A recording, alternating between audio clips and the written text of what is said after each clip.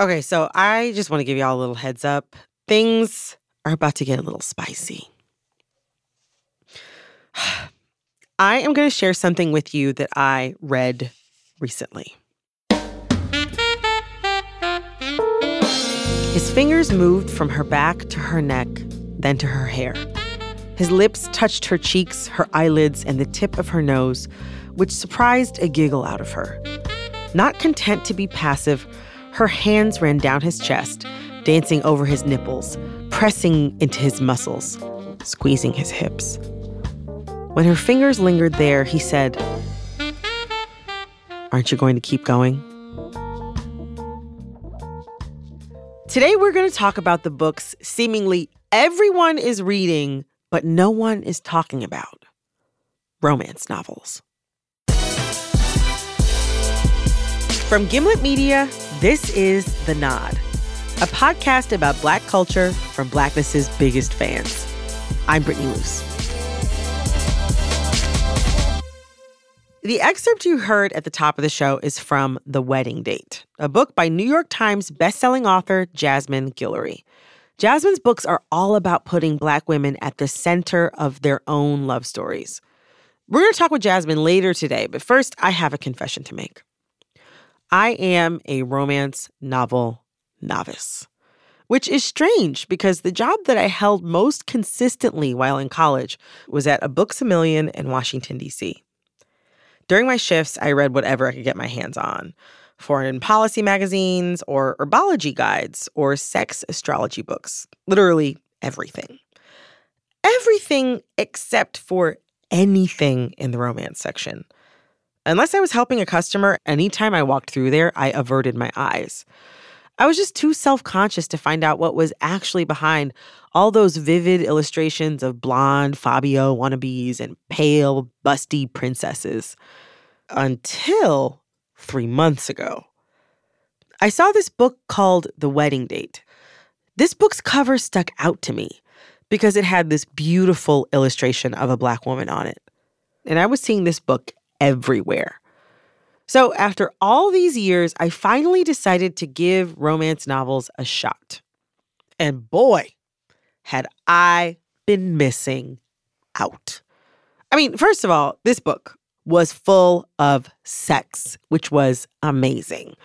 But it also had so much tenderness and cuteness and funny moments that weren't super corny. And it just had so much romance. So I was thrilled to have a new genre to dig into. But I was also pissed. Why had I kept all this goodness away from me for so long? And what else had I been missing out on? I needed answers, so I decided to call for reinforcement. I reached out to the hosts of Thirst Aid Kit, Bim Adewumi and Nicole Perkins. Their podcast is all about the public ways women express their desire. Who are we talking about this week, Nicole? We are talking about Gael Garcia Bernal. Yes. I just want to put him in some bread and just eat him like a little sandwich. Oh, my God. Don't even get me started on sopping him up. Like a biscuit. Yes. Very surprising. Bim and Nicole are both romance fanatics. I had them join me in the studio to give me an introduction to this new world. I started off by asking each of them how they got into romance novels. Older girls in my house. I had several older girl cousins and they read romance, so I read romance. It's that simple. Every girl I love and trust growing up, these Black women, this is when we lived in Nigeria, just picking up books and I'm like, I want to be like you. Let me read what you're reading. And then you read it and you're like, oh, it's dirty. Yes.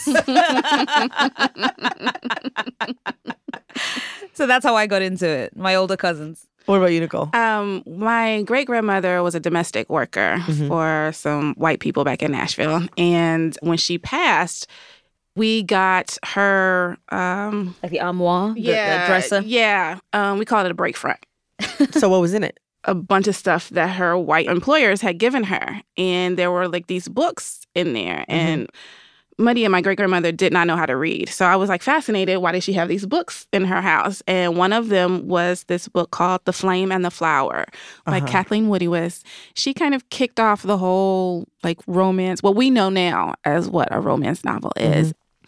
And I started reading it and I could not put it down. I was 8-ish, 9. Oh. No older than 10. And I was like, I have to keep reading this stuff. And then when I got to 5th grade, I did a book report on it. It was in front of the class. And my teacher pulled me to the side later, and she was just like, maybe next time you can find something that's a bit more age appropriate. And then I was really sold, like, oh, this was something I should not have been reading. So now I have to read everything. Right. Everything like this. And that's how I got started. What do you think romance novels about Black women tell us about our relationship to desire?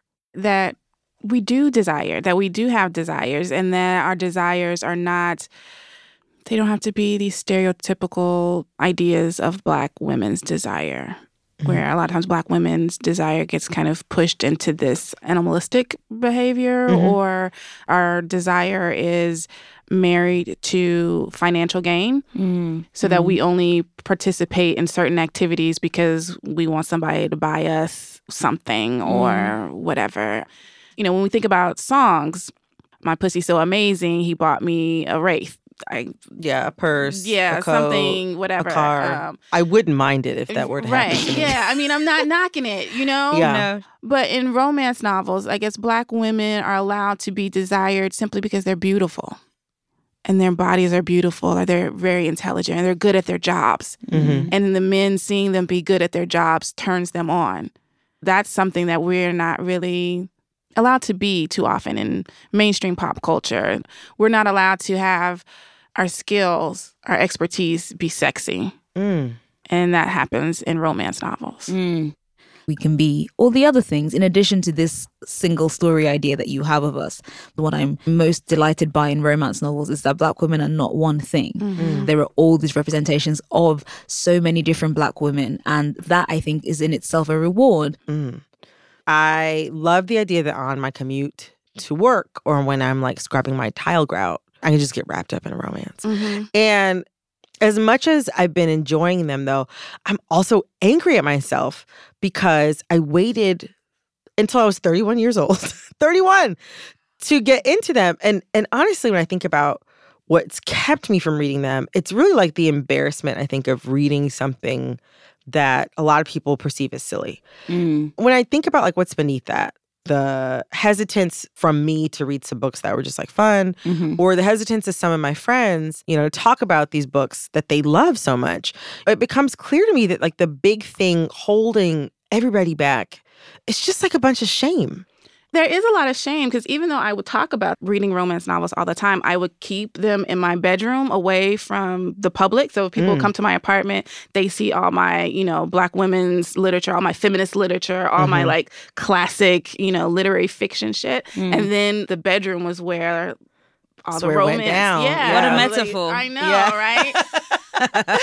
So if you didn't go into the bedroom, you did not see this very private part of me, right? But then I was ashamed of the shame.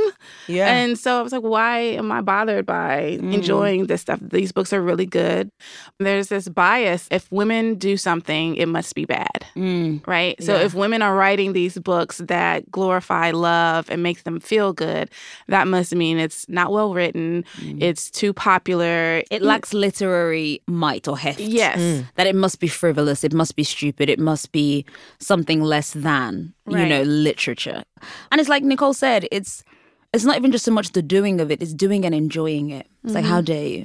Like, enjoying something instantly marks it as frivolous. The 2 or 3 romance novels that I've read feature women of color, and I'm beginning to understand that that's not necessarily always the norm. When I was younger, what I would do, I would only read romance novels that had dark-haired people in them, and I would pretend that they were mixed and passing. Okay. So, I mean... Whatever script. Yeah. And then when Black romances started to take off... When was that, do you think? I was early 90s, Okay. maybe. Or at least that's when I started to read them. I was a little disappointed, to be honest, because I felt like they were just chocolate dipped, meaning that they were still white people, but now they had been coated Black. And there was still this kind of light-skinned bias in the Black romances that I was reading. They were light-skinned, they had green eyes, they had very long hair, they had these, you know, incredible jobs. I wasn't seeing the Black women that I knew. Almost all the characters I read growing up, the men and the women, were white people. That didn't make me think, oh, black people can't fall in love, because there was evidence of black people falling in love in my life. So that wasn't like, it never felt like, oh my God, this impossible dream. It was just like, I guess romance is just very white. And that's fine. But then I remember reading one of my first, it was the brand was Silhouette, and she was a black woman. And I was like, wait, what? They were like her dark brown skin. And I was like, bitch, I'm dark brown. This could be me. And I was fully taken aback. When you saw that description, like the skin color description, how did that change your experience of reading the book? My mind wasn't like blown, but it was like, this is something that hasn't been explicitly stated before. And now it has. Going forward, it just kind of made me feel a little bit more, I guess, not normal, because that's a weird word anyway. You feel considered. You feel considered. Yeah. You feel considered. What a beautiful sentence. Yes, I felt considered. That's it. After years of kind of just like reading what I had, I'm now able to look into a landscape that is so rich, full of all these black women. What does it do for you guys as readers to see yourselves centered in a romantic narrative? Okay, so this is a great example of this. Every romance novel I read growing up, the protagonist at one point or another would blush. And I'd be like, cool. Because my cheeks aren't pinkening. Like, even now when I put blush on, I'm like, come on. Like, it looks nice, but that's not a natural phenomenon on my face. Like, I get warm in the face. And sometimes I'll read a romance novel that has a black woman and it'll be like her cheeks grew warm. And I'm like, aha, that's enough. My cheeks grew warm, but they didn't pinken because I don't pinken. And I just think about little things like that where I'm like, how nice to read that. Yeah, I can't remember the book, but I remember the first time I read a woman had brown nipples. I was like, oh my God. Yeah. Like, these books matter because art matters. On a fundamental level, it is absolutely changing something in myself and in other people. I want to see myself as clearly as I see everybody else. I want people to see me as clearly as they see themselves. That really is it. In certain erotic books and certain romance novels, black women are allowed to explore being kinky, and it's not race play. You know, which is very important. Yeah. Rebecca Weatherspoon, she has this book called Haven, which features a black woman, and she ends up in this cabin with this guy in the woods, and they start a sexual relationship, and it's kinky.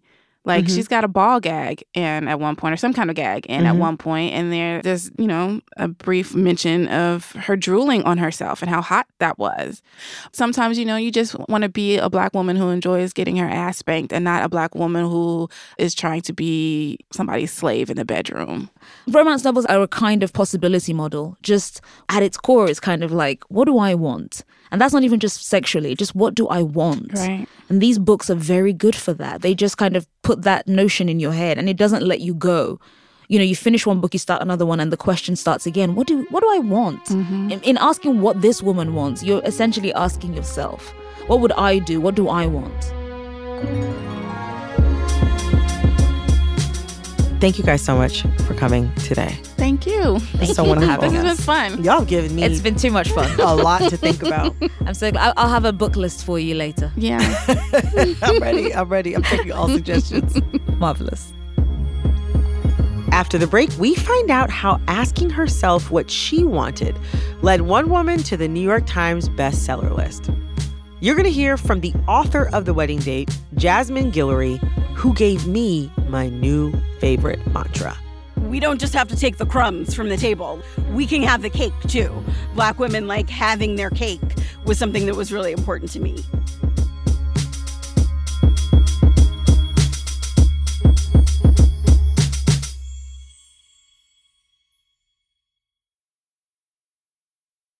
So I mentioned in the first half of the show how the very first romance novel I read was The Wedding Date by Jasmine Guillory. Let me be clear. I stand for this book. So here's the gist.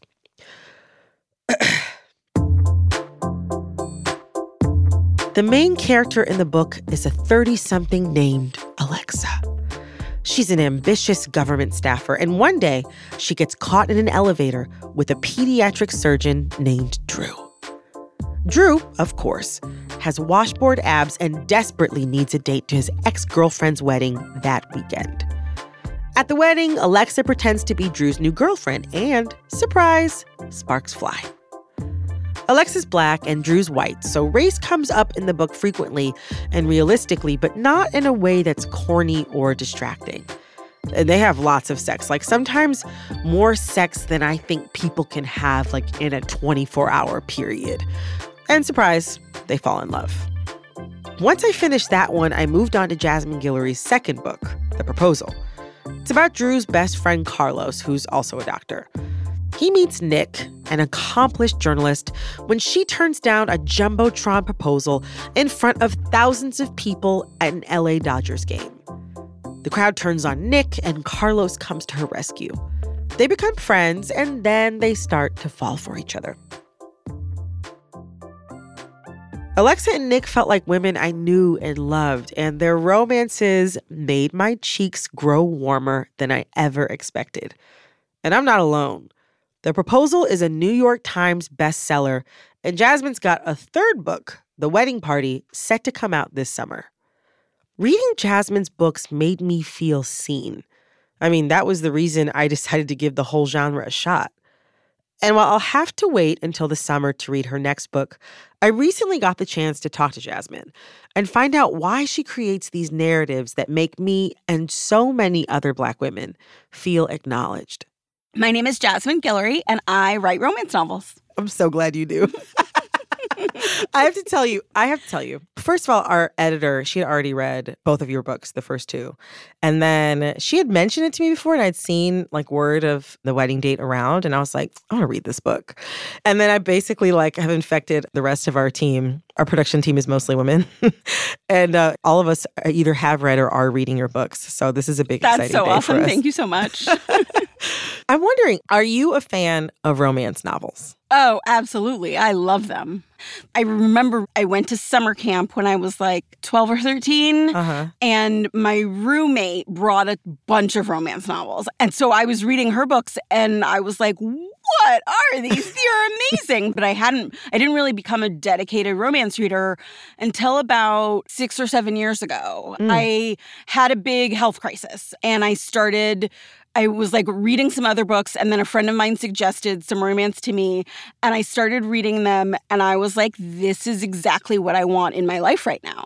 I didn't want fiction to be stressful for me. I wanted to be able to go into a book knowing that I wasn't going to be upset at the end.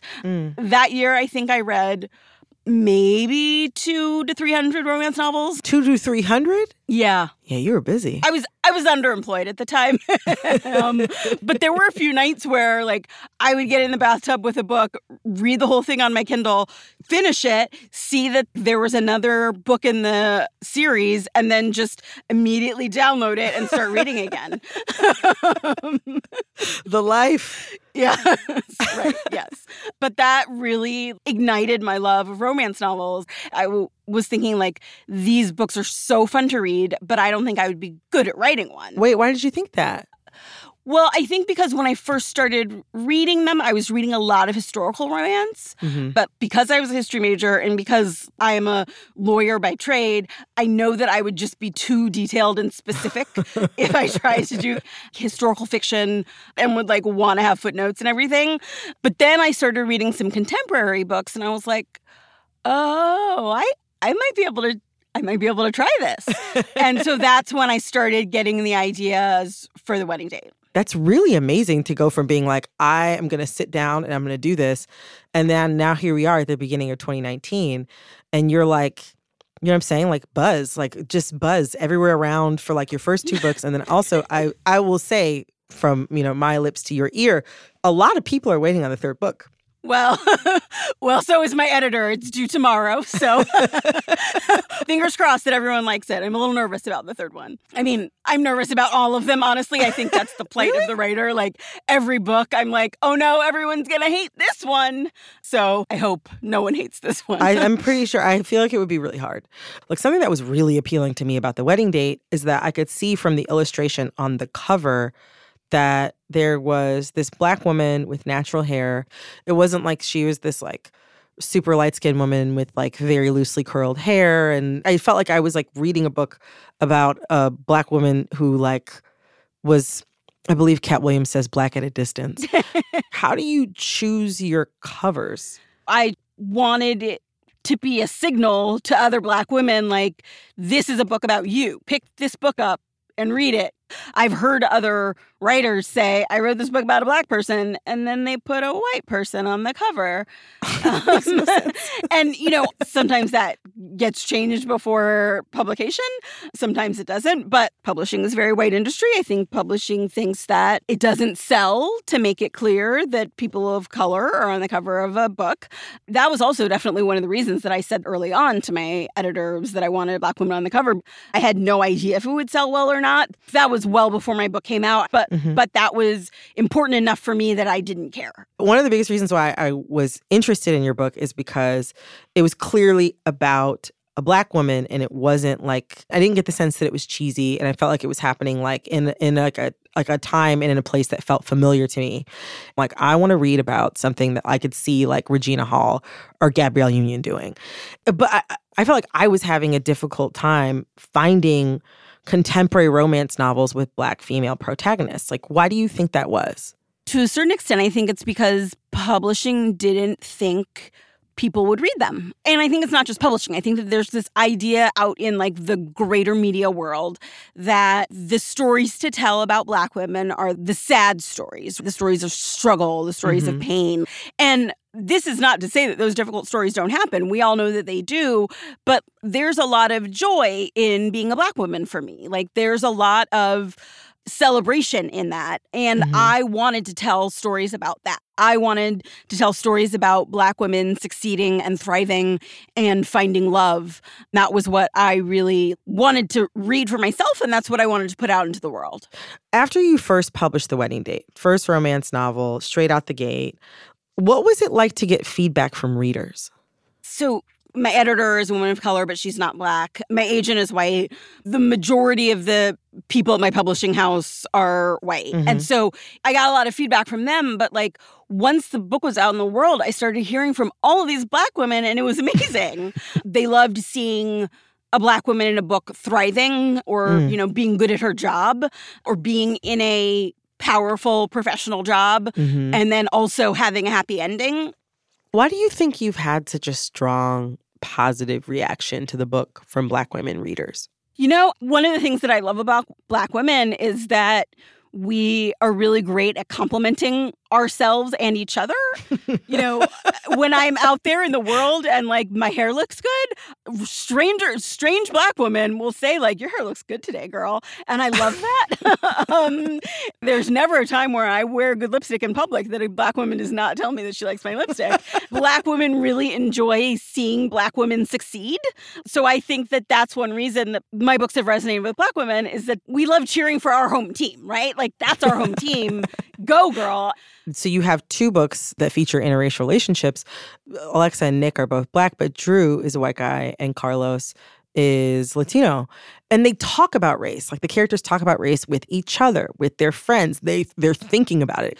Your books aren't about race, but race is just kind of like present and not like necessarily a feature. I just wanted their like world and their conversations about race to feel like the world that I live in. People talk about like having a national conversation about race. Like, we have a national conversation about race every single day. I mean, I think about race as part of my daily life. Walking into a store, if someone looks at me weird, or walking into a party, am I going to be the only Black person here? Like the moment in the wedding date when Drew invites Alexa to this wedding and she has to ask him, like, am I going to be the only Black person at the wedding? Like, that's such a real moment. Right. That's a real moment, but it's a paragraph and then it moves on. Like, Alexa's used to being the only Black person in some places because I feel like that's real to many professional Black women. Often you're the only Black person somewhere. You kind of like note it and then move on. And that's what I wanted race to feel like, is like it's a constant thing in your daily life, but it's not overpowering. And also, too, I feel like interracial relationships in like movies and television is like a white person and a person of color. And in The Proposal, you had Nick, this Black woman, with this Latino man, Carlos. And it was like cool to sort of see them have these conversations that were about race, but weren't about white people all the time. About race, but not about racism. Exactly. Exactly. Yeah, it's like there's lots of stuff to talk about race that isn't about like other people being racist. Like that's not all of what race is. And there are also conversations that people of color will have with each other that have nothing to do with white people at all. Yeah, right. If you can imagine it. but still can have to do with differences that they have between each other. And I thought that was really well done. I was like, this is like, I'm like, what if this was a movie? like, is there any way that I could like watch this on television every week? Actually, I read once that you said that you would like to, in your mind or in real life, I'm hoping for, cast Gabrielle Union as Nick and Oscar Isaac as Carlos. Yeah, that would be a great cast. I would love it. The streets are asking. We're clamoring. Okay, we're clamoring over here. I don't know who I have to talk to. From your lips to God's ears. Seriously. But I want to talk about some of like the more intimate aspects of your books. I've seen some really good writing about this done before by a friend of the show, Hannah Georges, at The Atlantic, talking about like how you write consent into your books. It felt like almost like a way of you building trust between the characters in the scenes. And there's one scene in particular. At this point in the story, Drew and Alexa, they've been to the wedding. They had a good time, pretended to be a couple. And now they're back in a hotel room, about to get busy. I'm just going to read a little bit of it. I'm sure you know it. This is Drew. Good Lord. He stared at the red lace of her bra and what was underneath it. That's a nice reaction. Her hands drifted to his waist and her fingers moved against his skin. As he stared, unmoving, she reached up to unbutton his shirt. After she'd unfastened 2 buttons, he growled and pulled the whole thing off over his head. She tried to reach for him again, but he pinned her arms against the wall, holding both of her wrists with one hand. Tell me, he said to her. Tell me what you want. She hesitated, her eyes half-lidded and hazy. Do you want this, Alexa? He asked, his free hand moving up and down her torso. You know I do, she said, her eyes closed. She pushed her chest against him, but he kept his touch gentle. He could sense her frustration. He loved it. Then tell me what you want me to do to you. Finally, she opened her eyes wide and smiled at him. Kiss me. I mean, they go on. There's more to it than that. I just want to give people a taste. But I thought that was so cool, the way that, like, it was very sexy.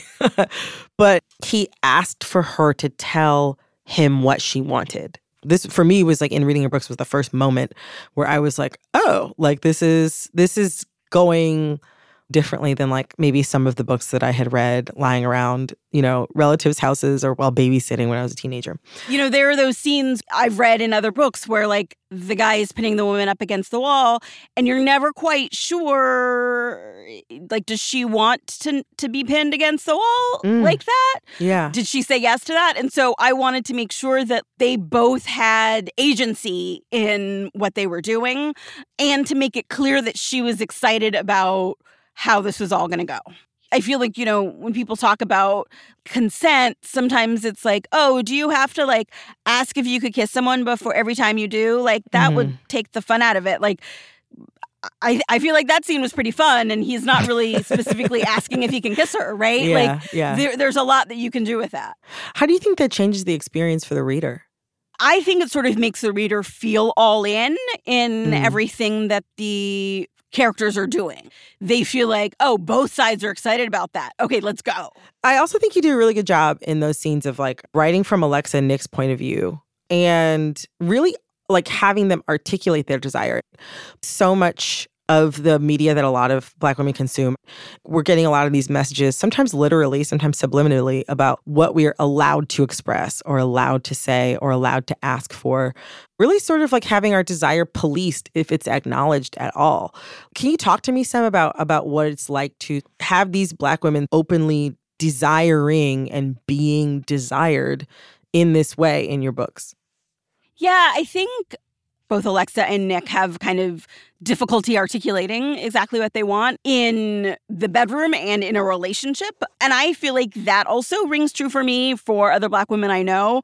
I feel like there's a lot out there in the world that's sort of like, it's hard for Black women to find relationships. It's hard to get married. So if you find someone, you got to hold on no matter what they do to you. And so what I really wanted was to have a woman being treated well by the person that they're dating, and to both understand that and kind of feel like that's weird, which again happens to Black women, but also like kind of recognize that we don't just have to take the crumbs from the table. We can have the cake too. And to have Black women having their cake was something that was really important to me. Even when in their mind they're like, except that I'm just usually used to the crumbs. So how do I do that?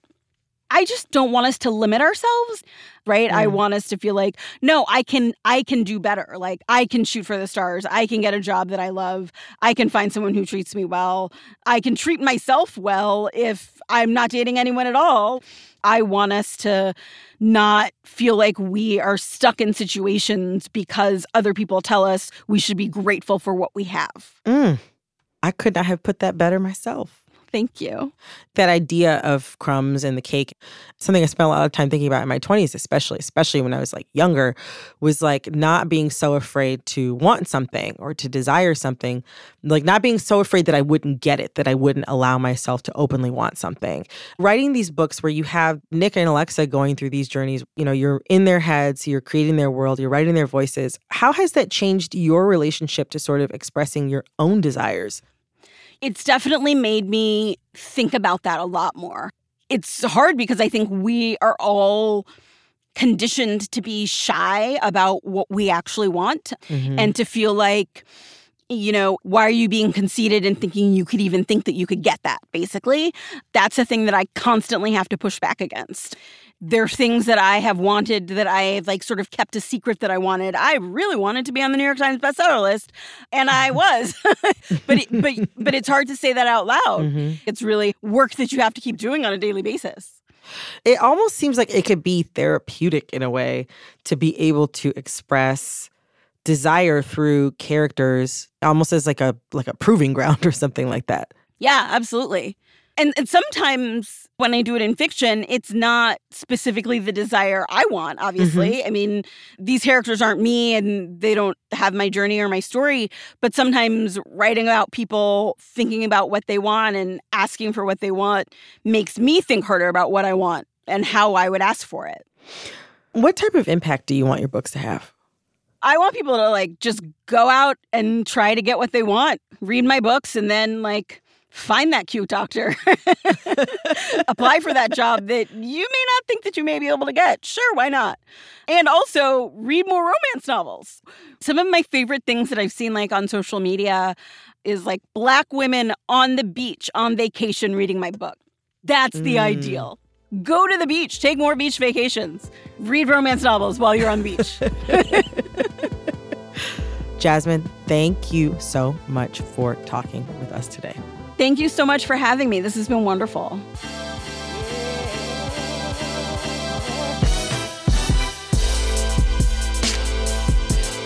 The Nod is produced by me, Brittany Luce, with Eric Eddings and Kate Parkinson Morgan. Our senior producer is Sada Abdurrahman. We are edited by Emmanuel Berry. Additional editorial support from Jorge Just. Fact-checking by Max Gibson. The show is mixed by Cedric Wilson. Our theme music is by Khalid B. Additional music in the show by Cedric Wilson and me. For additional music credits, visit our website, gimletmedia.com/thenod.